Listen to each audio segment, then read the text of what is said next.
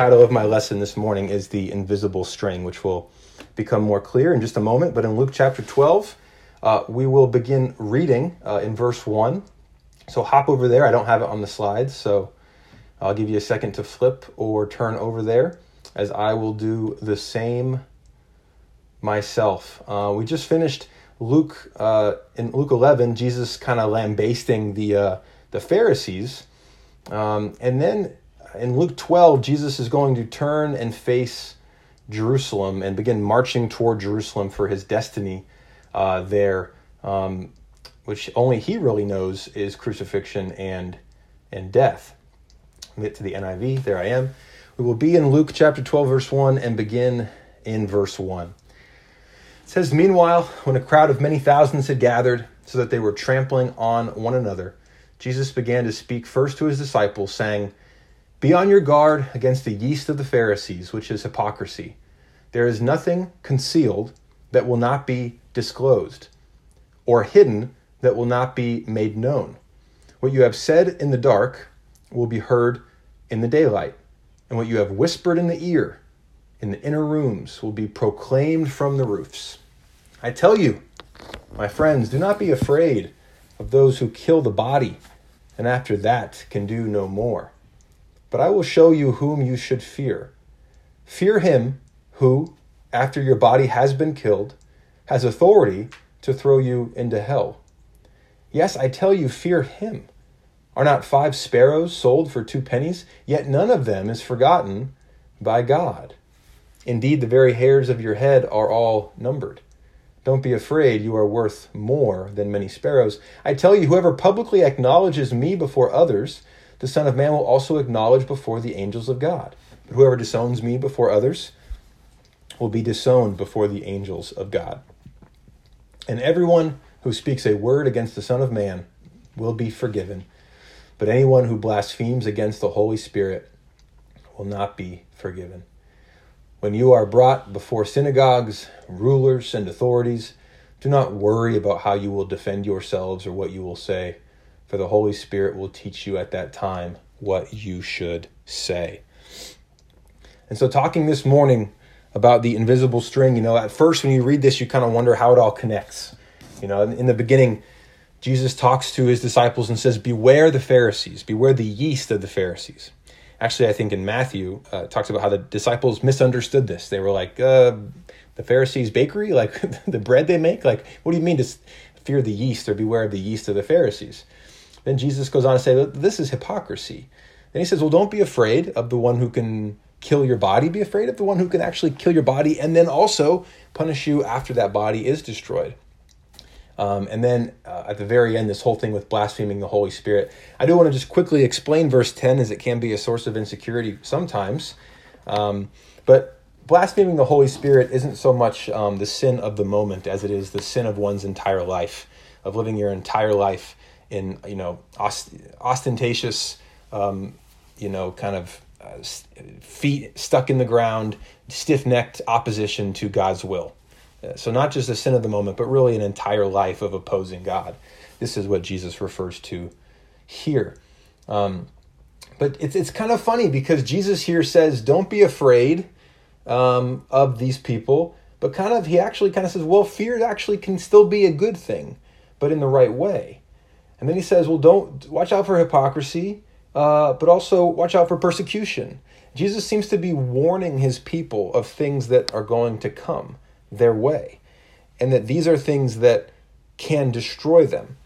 And the invisible string that we're going to talk about is what is going to be able to actually sustain them, strengthen them, and give them that courage. A little fear goes a long way is kind of Jesus's point here when he says, beware the yeast. Yeast is, it's just a little bit, but it works throughout the whole batch of dough. And when you're baking, you see this here, and you want the yeast to rise, you want the flour to rise. The yeast needs to be put in a place, sometimes a dark place, in a hidden place where it can kind of expand, and it can get more volume, it can grow. And you don't need very much, you just need a little bit. And that's Jesus's great point here, is just a little bit of fear can destroy you. Just a little bit of fear can destroy your walk with God. And that's scary, even considering where we've been this past year. There's a lot to be afraid about. So what is Jesus actually discussing? And there's kind of two different things he discusses here. And the first, which is interesting in verse 1, is it says thousands were gathering together and they were trampling on each other. Like, this is thousands of people trampling on each other so they could see Jesus. And Jesus is saying, beware of the hypocrisy of the Pharisees. Why would he say that? Well, it seems likely that Jesus says that because he realizes that when you see thousands of people, usually those people want something from you. And there is a risk in popularity. There's a risk in doing things because the people want you to do them. Doing things, call it people pleasing. Doing things because you want to make people happy. And there's just a little bit of that can destroy and can spread and actually get underneath and kind of erode the entire will of God in a church and in a person. And that's scary too, right? Because doing what's popular is easy. Going the path of least resistance is easy. It's easy to kind of listen to the video, watch the video, or listen to the podcast that's popular for now, but maybe unpopular 20 years ago. It's easy to do the strategy of Christianity or the ministry strategy, or it's easy to kind of do what's popular and vogue now because the people like it or they accept it. And all Jesus is saying is just be careful not to get carried away with that, because all it takes is a little bit. And if you're overly concerned about what people think, you could become a hypocrite. You could do what's popular. You could just kind of do what they want, but then actually don't really have integrity. And then he goes into verse 3, right? What's done in the inner room, what's said in private, will be said in public. What's said behind closed doors will be brought out. So don't just do what people want you to do. Don't just do that, because there will be a time when the motives of the heart are exposed. And so you got to make sure that you have integrity. You're doing things that are coming out of the heart, that doing things in private that you also would do in public, and not just doing what people want you to do. Then he says, well, on the flip side of that, because the flip side of just like people trampling over themselves to come, maybe put pressure on you or to hear what you have to say, is those people trampling each other so they can kill you. Those people persecuting you. And that's what Jesus says is don't be afraid of those who can kill the body. And even in verse 11, Jesus kind of looks ahead and says, when you are brought before synagogues, well, who inhabits a synagogue? Jews, right? Then he says, well, when you're brought before the rulers and authorities. Well, rulers and authorities is a Gentile term. So he's saying, listen, the Jews are going to persecute you. The Gentiles are going to persecute you. Well, who does that encapsulate? Everyone. You're going to face persecution. And so Jesus knows that this road that we've taken as Christians is not a road that is the broad road. He calls it the narrow road for a reason, right? Wide is the road and easy is the path that leads to destruction, but narrow is the road that leads to life. And that narrow road is difficult because on one side you have this desire in our hearts, a fear maybe of being rejected or a fear of being neglected. And so we can just do what people want us to do, or a fear of people putting pressure on us in a very negative way, in a hurtful way, in a painful way. People getting us to think or do what they want us to do. Basically, our culture having a huge influence on us. Our past having an influence on us. Our families having an influence on us. These things around us having an influence on us. And so then we become that Christian, that fake Christian, the Christian veneer, and not somebody where streams of living water flow from within and your good deeds just come out of you because it's part of you. And this is what Jesus seems to be very concerned about. And he is actually really funny. I kind of laughed when I read it because verse 4, Jesus says, don't be afraid. Actually, no, verse 5, no, you should be afraid. But be afraid of the right person. And what does that actually mean? And I think that what Jesus is doing in this passage is something that is extremely important if we are to understand how we can not just be Christians today, but die Christians many years, decades from now.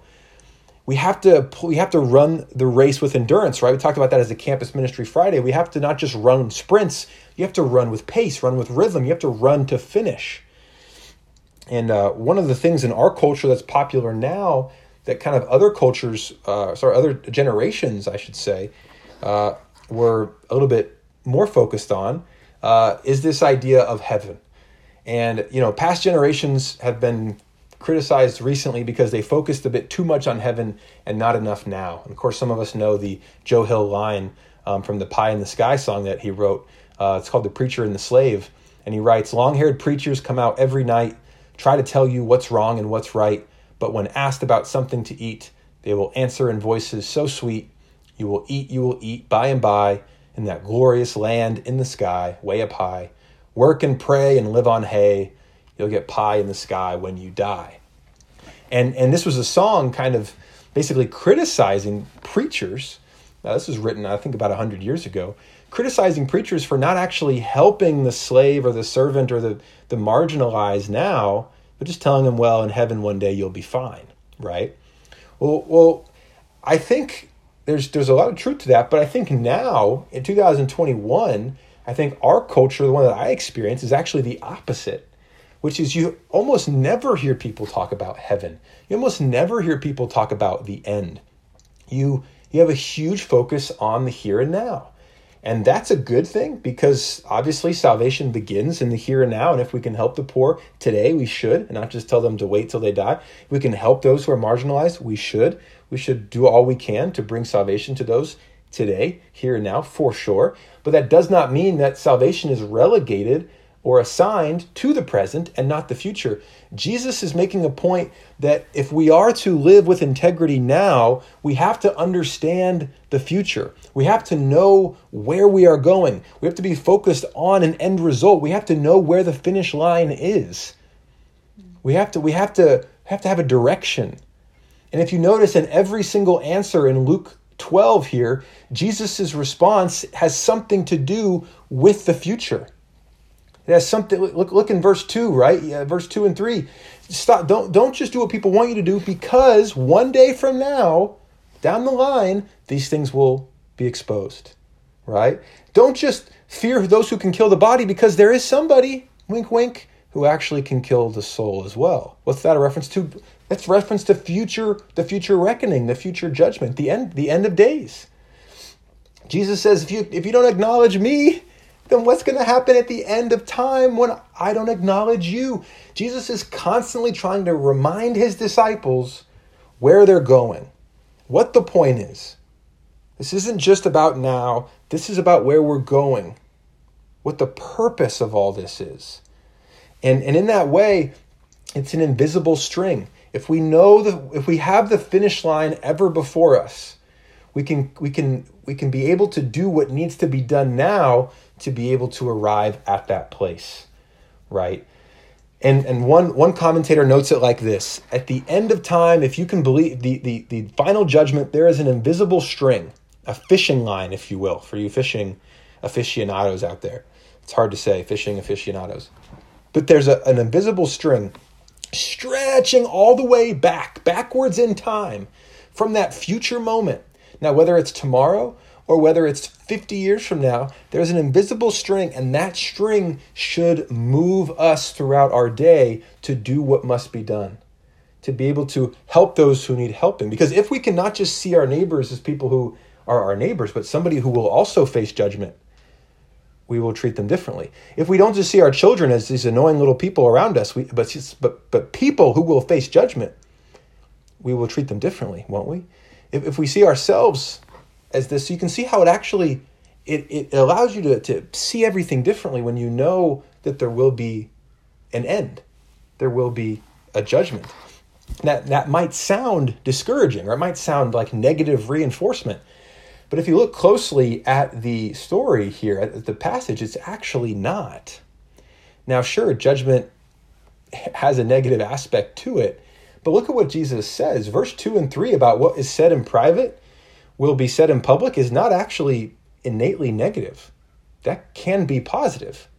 The little victory that you have when you say no to temptation and nobody's around you, that's going to be recognized by God one day. the private moment where you decide to get on your knees and pray instead of bask in worry and anxiety that nobody else sees, that's going to be recognized and honored by God for all to see one day. It's a positive thing. It's a way when we see the end, it allows us to go, wow, what I'm doing now is actually of great importance. These small, trivial things I do actually will echo in eternity. Showing up to midweek is not showing up to midweek. It is a decision that will echo in eternity. A decision that you can make. It seems, oh, whatever. No, this is important, Jesus is saying. These little decisions are important. Sharing your faith, having a quiet time, doing good, serving the poor, bringing a gift card to somebody on the corner, maybe a homeless person. These things are important, not because they make us a better person, like the world tells us, oh, you're a good person. No. We're all going to face judgment. None of us are good. We're all going to face judgment. This isn't about us being good people. That ship has sailed. We're not good. No one is good except Christ alone.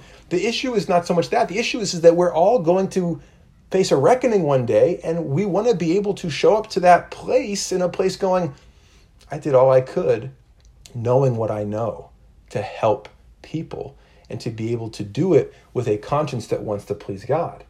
Look at verse 4. Also not negative, by the way. I tell you, my friends, do not be afraid of those who kill the body, but can do a little more. I will show you whom you should fear. Fear him who, after your body has been killed, has authority to throw you into hell. Jesus does not say God will kill you and throw you into hell. He says God has that authority. God has the authority. And this is what's truly fascinating about this passage. And this is why I think so many of us misunderstand what biblical fear is. Look at verse 5. Fear him who, after your body has been killed, has authority to throw you into hell. That sounds kind of negative, doesn't it? But then look at verse 6. Are not 5 sparrows sold for 2 pennies? Yet not one of them is neglected by God. Well, that doesn't seem to make sense. Shouldn't he have said something like, hey, you better get your act together and keep it alive? No, he says, no, God will not neglect you. God, you want someone to be afraid of? Be afraid of God. Why? Not because he will send you to hell, but because he can, and yet he won't. Biblical fear is about being overwhelmed. To fear in the Bible is to be overwhelmed. Psalm 130 verse 4 says, but with you there is forgiveness that you may be feared. What? Well, when we are amazed by God's forgiveness of us, when we're aware of judgment, it actually makes us be more grateful, which allows us to fear him because we go, this guy's incredible. Like the song we just sang, our God is an awesome God. He has this authority to cast us into hell. And yet for many of us, he will be forgiving us. How about Isaiah 49? Can a woman forget her nursing child, that she should have no compassion on the son of her womb? Even these may forget, yet I will not forget you. God is saying, I'm not going to neglect you. I'm not going to leave you in the lurch. I'm here. And when we really see, when we begin with the end in mind, when we carry around the end times, the judgment, whatever you want to call it, the judgment seat of Christ, when we carry that around with us, everything that we do is of vast importance. And it actually allows us to not do things because we want to please people. We do it because we want to please God. And isn't that what we're all after anyway? One of the things that helped me the most, is when I was studying the Bible as a teen boy, whatever, young man. I studied the Bible, the Seeking Studies, for 2 years, yet nothing was really budging. And they talked about grace, they talked about love, and all those things are great. Very true things. But you know what got through to me was when my mom said, one day as I came home from school, she just goes, Drew, do you want to go to hell? In my mom's great blunt way. And I thought about it and I was like, I really don't. And she was like, well, then why are you not taking this more seriously? And that actually woke me up. And a few months later, I got baptized. It wasn't so much that I didn't know God's grace. I as best as a 14-year-old can, I did. It wasn't that I didn't know God's love as best as a 14-year-old can. I did. When we try to take away judgment from love, there's no such thing as love without judgment. No such thing as grace without judgment. And When we actually know what judgment is and we know the weight of our sin, we're actually able to be in awe of God. We're able to fear him and not fear people. And it actually allows us to be urgent and to take things seriously because we understand that things are, in fact, serious. Without a judgment, without a reckoning, without an end, everything we do is worthless. It is the great burden of the atheist that everything that they do has no meaning. No meaning, no purpose, except for be a better person, which is highly subjective to every culture and every generation and every time. We don't have that. We, in fact, have a God who is not changing. We have a Christ, a Jesus, who is ever unchanging. And you know who knows a little bit about the private becoming public? Is Jesus. You know, Jesus is someone who's like, when you go before the synagogues, the Jews, when you go before the rulers and authorities, the Gentiles, you have to be able to have courage and let the Holy Spirit give you that courage. Well, when we know that he cares in private, that will lead to courage in public. On the left there is Jesus appearing before the Jews, before Caiaphas, the high priest. And he is able to say with great courage, yes, I am the Son of God, and you will see him coming on the clouds of heaven. And on the right is him before the Gentiles, different people, same persecution, same high opportunity for him to just give up, to change his tune, but Jesus does not. When Pilate talks to him and challenges him, says, are you the Christ? Jesus says, it is as you say. When Jesus sees his mother and the women crying as they follow him, he doesn't change God's plan because he wants to please his mom or please them. He loves them. He knows them. But because of all the times in private he's had, he's actually able to do God's will in the most incredible, obedient, submissive, powerful, inspiring, heartwarming way before those who oppose him. And even though it didn't seem like God cared, because Jesus even says, my God, why have you forsaken me? He knew that he did. And even though it didn't seem like God was going to neglect him, it maybe felt like he did, but Jesus trusted in God. And he entrusted himself to God. God's not going to neglect us. Sparrows were the cheapest thing you could buy in the marketplace. Jesus is like, God is going to pay attention to the sparrows. He's going to pay attention to us. And the more we can know that God loves us, the more that we can actually have that courage in public. But you can't know God's love until you know his wrath. You can't know God's grace until you know his judgment. This is something that we're robbing of our kids if we're not teaching it to them. It's something that we're robbing us ourselves of knowing God's grace if we're not constantly reminded in private of what will come. For we must all sit before the judgment seat of Christ, as Paul says in 2 Corinthians 4 and 5. Jesus is not persuaded by popular opinion or pain, but he is able to do God's will, and I am so thankful for it.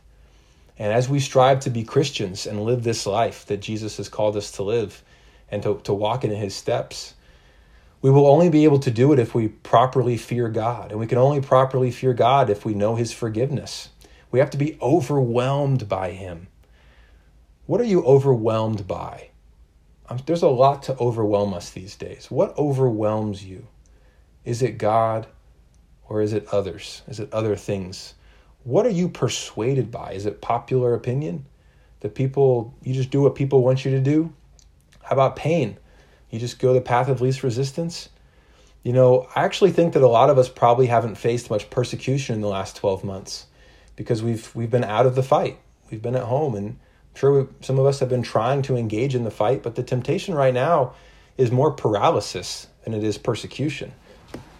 So I want to encourage you to think about, what have I allowed myself to do? What patterns of righteousness have I stopped living by just because of a silly thing like COVID-19? And I don't mean to be flippant. I don't mean to be disrespectful. I know that many lives have been lost by COVID. I know that it is something that is unprecedented in our time.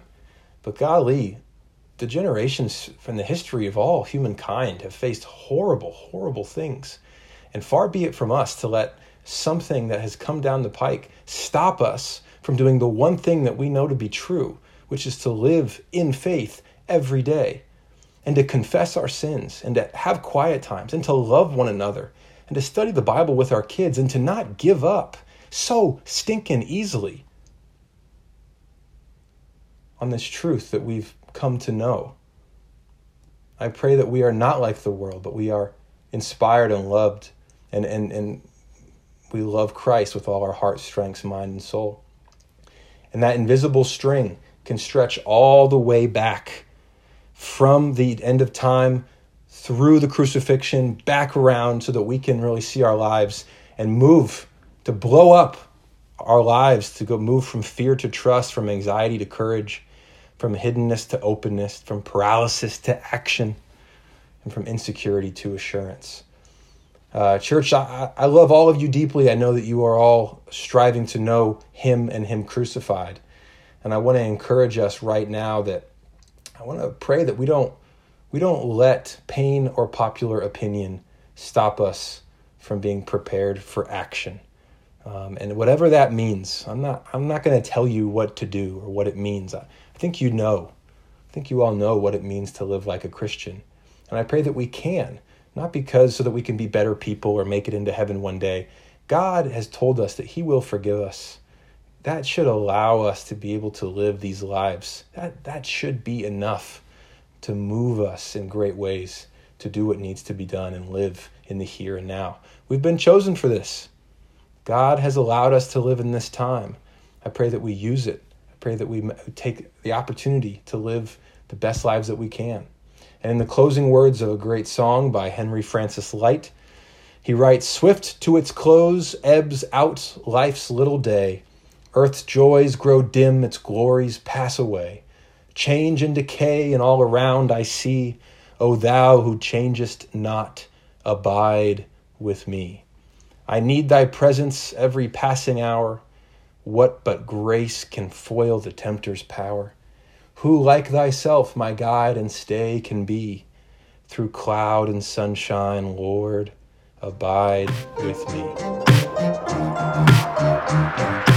Thanks for listening to the Blue Ridge Podcast. My name is Will Portillo, and if you'd be interested in more resources like this or connecting with us, visit us online at blueridge.church or connect with us on Facebook at Blue Ridge Church of Christ.